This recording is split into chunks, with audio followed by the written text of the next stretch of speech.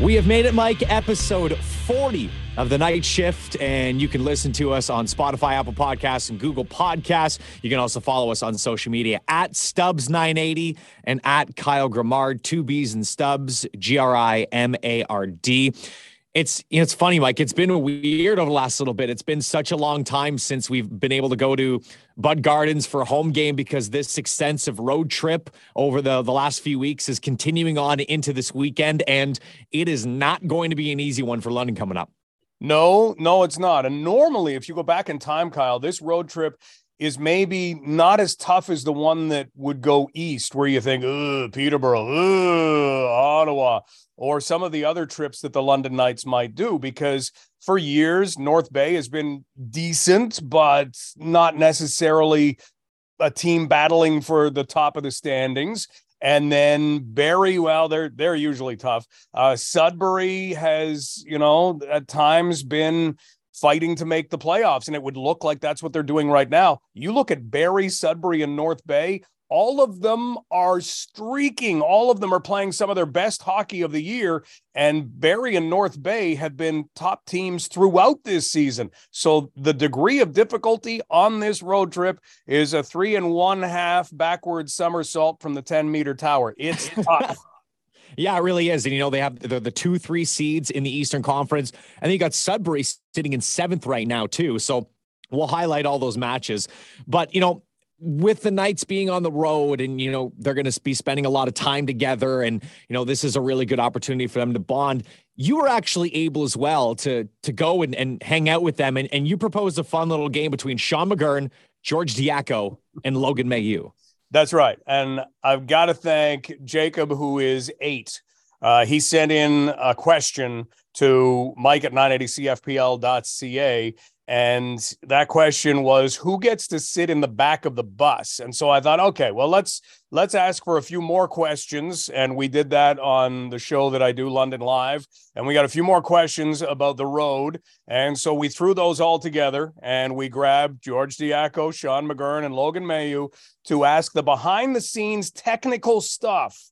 Hotel room stuff, how is that matched up? Eating on the road, what you do on an off day, all of the things that the Knights are going to be dealing with as they make their way through Barrie, Sudbury, and North Bay. So we started off with Jacob's question, who gets to sit in the back of the bus? Here is the answer from George Diaco. Yeah, I would just say the longer you've been in this league, it's the farther back on the bus you go. So like the 3 guys right here, we're all close to the back.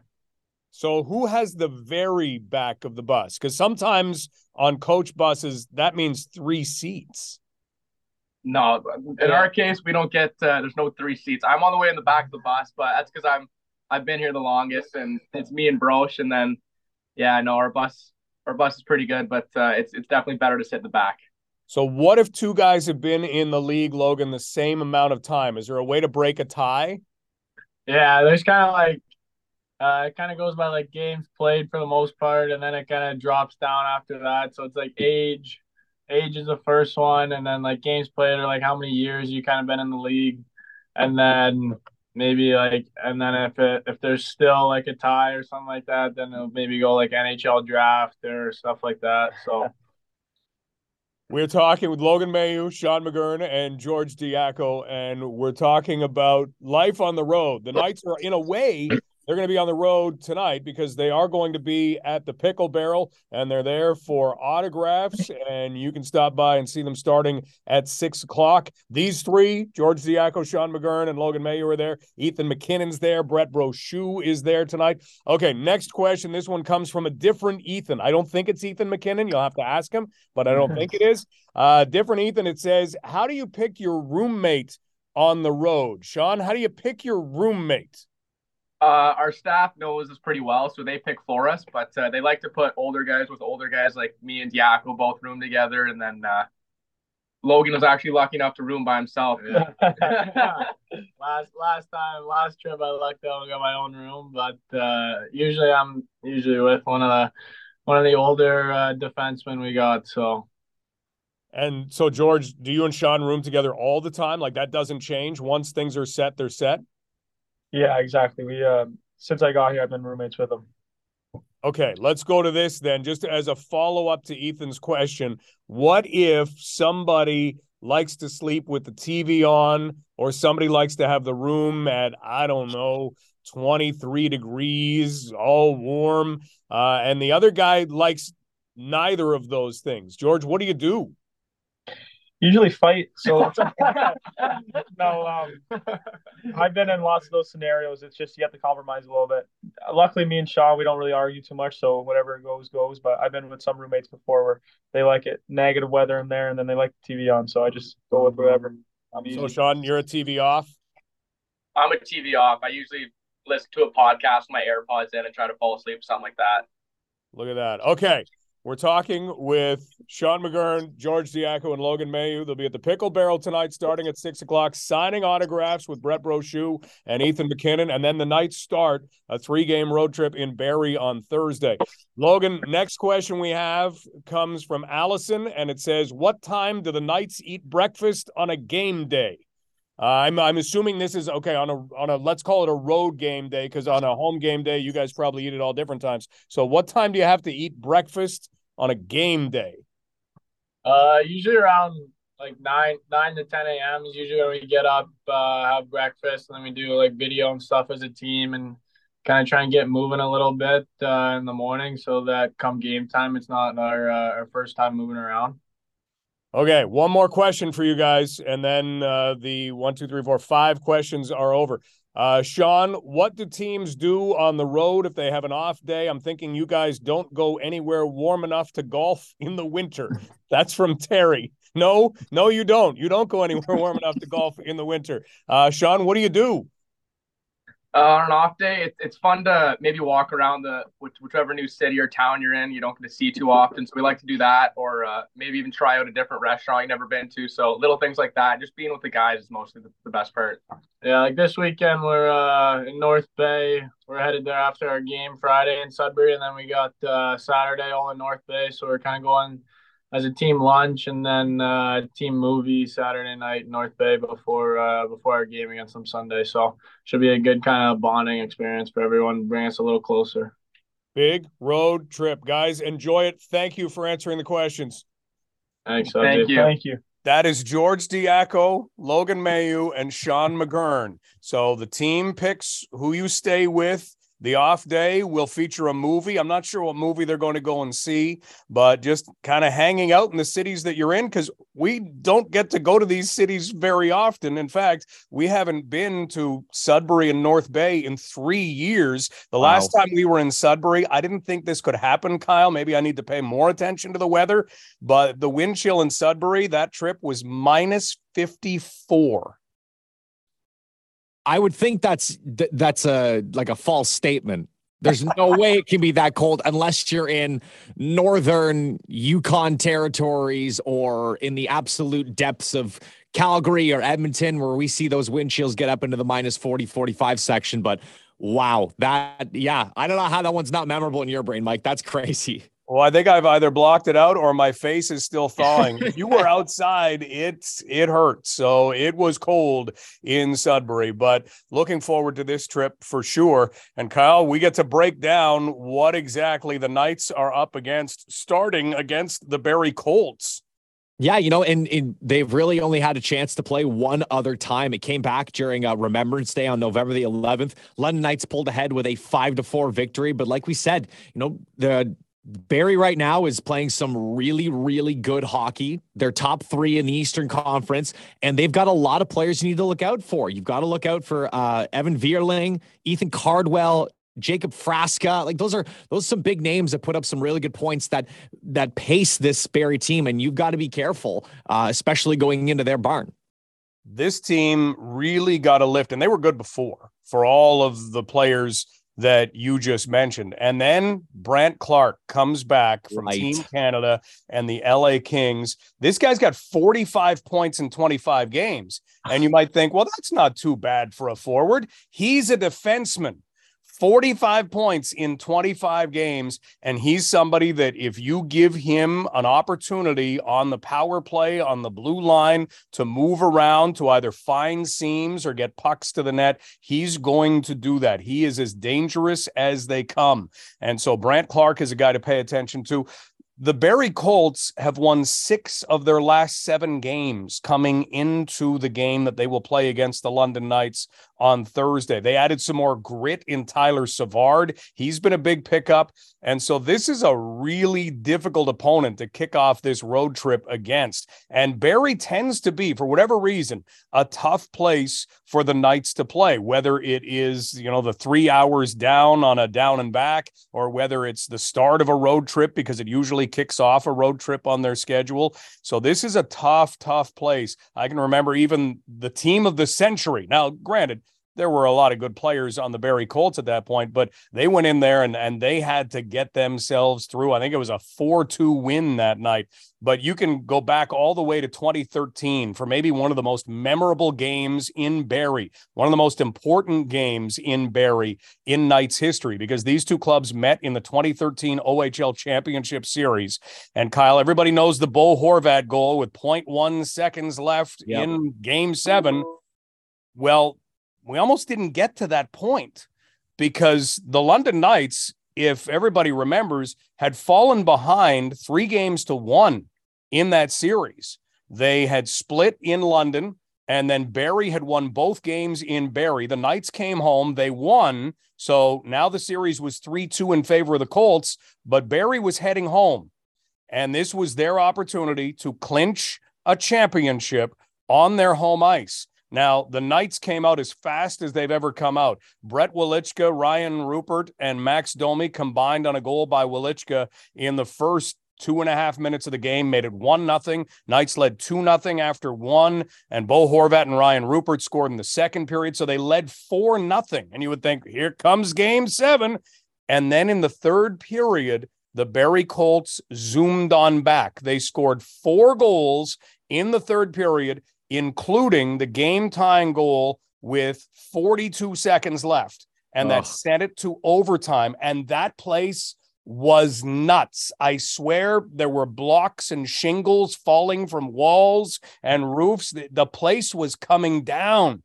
And the Knights knew that they had to come out very quickly in that overtime period. And 1:30 into overtime, Max Domi actually chips a puck into the slot, and Ryan Rupert baseball bats it out of the air and in, and the Knights escape with a 5-4 overtime win. They go back home, and one of the weird stories from that game, Mitchell Theoret scored the game-tying goal with 42 seconds left, and then in the celebration, inadvertently fell on Mark Scheifele. Mark Scheifele suffered a concussion on that play, did not play Game 7 in London. Wow. And it happened in the celebration. It's crazy to think that you get so hyped up and caught up in the moment that sometimes, I mean, we've seen it happen in the NFL or in football with players who celebrate a touchdown and they end up hurting their knees. We've now seen it multiple times. Basketball happens all the time as well. And you got to be careful in hockey. We always see when they have those big celebrations. Now it's when you win it all. But when guys are dogpiling on one another, you think, man, if someone takes a knee to the head or accidentally gets a skate somewhere. But who would have thought that a game-tying goal in a game that's still going on, that celebration results in a concussion for one of your, if not best players on that team trying to win a championship? Wild. The Knights would come back home, and the game would be 2-2 into the final minute. Seth Griffith dumps the puck in. It comes around the boards to Alex Broadhurst. He throws it out front. It hits a stick, goes to Bo Horvat at the side of the net, and he puts it in just enough to give the Knights a win with 0.1 seconds left. One of the most famous goals in Knights history. Yeah, famous goals in Knights history that almost wasn't the game prior in Barrie. Well, then they head on out later on the weekend to go take on the Sudbury Wolves. And like you said, Sudbury right now, not in the top 3. They're 7th right now in the Eastern Conference, but you can't take away from what they've been doing recently, Mike. They've won 3 straight games. They're 7-3 over their last 10. And the one thing about Sudbury is they can put the puck in the back of the net. Crazy enough, despite how great of a year London's having, and they're having a great year, Sudbury has scored 5 more goals this season than the London Knights have. Yeah. And a lot of goals coming in the last little while. They took on the Sioux Greyhounds on Wednesday, beat Sault Ste. Marie 9-2. The Wolves have scored 19 goals in their last 3 games. And they're on, like you say, a 3-game winning streak. They've won 6 of their last 7. And look at the goal totals in those victories. 5, 5, another 5, another 5, a 9. So they are putting pucks into the net. So it'll be an interesting, game plan for the Knights. Do you want to try, because the Knights can, do you want to try and fly back and forth and win a 5-4 game, win a 6-5 game? Or do you try and take away that offense and force Sudbury to play defense in a tight one? Can't wait to find out Friday night what they plan to do. All right. You want a Sudbury story? Because there's just a classic one. I was just about to ask, do you have a Sudbury Community Arena story for me? I love this arena because it really is one of the last barns in the league. And it's a barn. You look up and you think, wow, it's wood up there. And it comes to a point. That's why they call these things barns. I get it now. And so if we go back to the 95-96 season, one of the most famous stories is the Knights that year, that was the team that won 3 games, somehow got themselves into the Sudbury Arena and somehow got up high enough to borrow the wolf. There is a wolf on a clothesline, and it comes out to center ice when the Sudbury Wolves score. This has been happening for decades, I think back into the 60s. So this building opened in the 50s, and I don't think it was too long after that, but I think it was at least 1960 before the wolf came into play. But the wolf comes out and helps them to celebrate. It's been a tradition. That Knights team borrowed it. So they got the wolf. They brought it back to their hotel room. They put a Knights jersey on it, and they took pictures. And there are pictures of that out there. And then the next night, that wolf got his revenge because he got to come to center ice not once or twice, but 12 times as the Sudbury Wolves beat the Knights 12-1. How in the world were they able to go into the barn and snag the wolf? Because there's got to be someone watching it. You got to go into the third levels, the rafters. You've got to detach it. Like, there's a lot of work that goes into that. Hockey wasn't necessarily something that worked out well for that team, even though it was a great group of guys, and it really was. And yet they just seem to be able to do a lot of other things. A lot of them have gone on to great success in life. And so this was one of the things that they managed to do. I don't know how they did it. No one's ever told the story of how they did it. Maybe enough time has passed that it's time to call on one of those guys who was part of it and try and figure it out. Let me see what I can drum up over the next little while. All right. Well, the Knights finish off their weekend on Sunday in North Bay to take on the Battalion. And this is one of the few teams in the Ontario Hockey League, Mike, that have more points than the London Knights this year. 85 points on the season. They have a record of 41-17-2. Very similar. They've only played one more game than the Knights. It just happened to be a victory. But, North Bay is going to be a team that's, you're going into their barn. This was earlier they played this season. North Bay was able to take them out by a score of 4-3. They have continued their very strong play. And similarly to Sudbury, they played some really good hockey lately. 4-game win streak, 6-3-1 over their last 10 as well. They're going. Yeah, they weren't necessarily off track, but for almost a calendar month, Kyle. So from January 29th until February doesn't have a 29th this year, but nearly a month later, I think it stopped on about the 26th, they were alternating wins and losses. And it was just win-loss, win-loss, win-loss all the way through. And now they have hit their stride. And here's the part about North Bay. They're going to be rested. They play Oshawa on Friday. They don't play Saturday. They didn't play Thursday. They have a pretty relaxing home schedule this weekend. The Knights will be finishing off 3 games in 4 days. But we mentioned Sudbury and their ability to score. North Bay is about keeping the puck out of the net. In their last 3 games in that 4-game winning streak, Kyle, they've allowed 1 goal. Not per game, just 1 goal. And that was going to be my transition because they can match London in terms of goaltending. Dominic DiVincenzo has been spectacular this season. He is 33-9. He's got 3 shutouts on the year. He is sporting one of the best save percentages in the OHL at a .917 mark and one of the best goals against averages with a 2.42 GAA. He is going to be a tough rock to break. He is, and that's going to be a Sunday afternoon matchup where, because North Bay didn't play the night before, I think that's exactly who the Knights get in net. And then you add in all that firepower. Matvei Petrov is a guy who can score from just about anywhere. They've got a good defense core. Adam Dennis, former London Knight, is the general manager of the North Bay Battalion, and he's done a really good job building this team to be like this year after year after year. And they've got a lot of good young players coming up as well, so get ready. North Bay is going to continue to be good. Charlie Robertson's from London. He's the backup goaltender, but I'm pretty sure he's going to be watching this year, and then the Knights will have to tangle with him in years to come. He played at the top prospect game, so he's another guy who is considered to be one of the future stars in net in the OHL. Yeah, the next takeover guy. And that's, it's funny what you talked about, the building of that team from the net out, and you go from the defensive standpoint. And I didn't even bring up the guy, Ty Nelson, who was 68 points in 61 games. He's a 3rd-round pick of the Seattle Kraken from last year. And he was taken in the first round of the OHL selection process back in 2020. So he has been a really, really solid defender at both ends of the ice. And yeah, you just go through. You see all the names. They have a very, very significant team. I'm excited. That's going to be a very marquee matchup.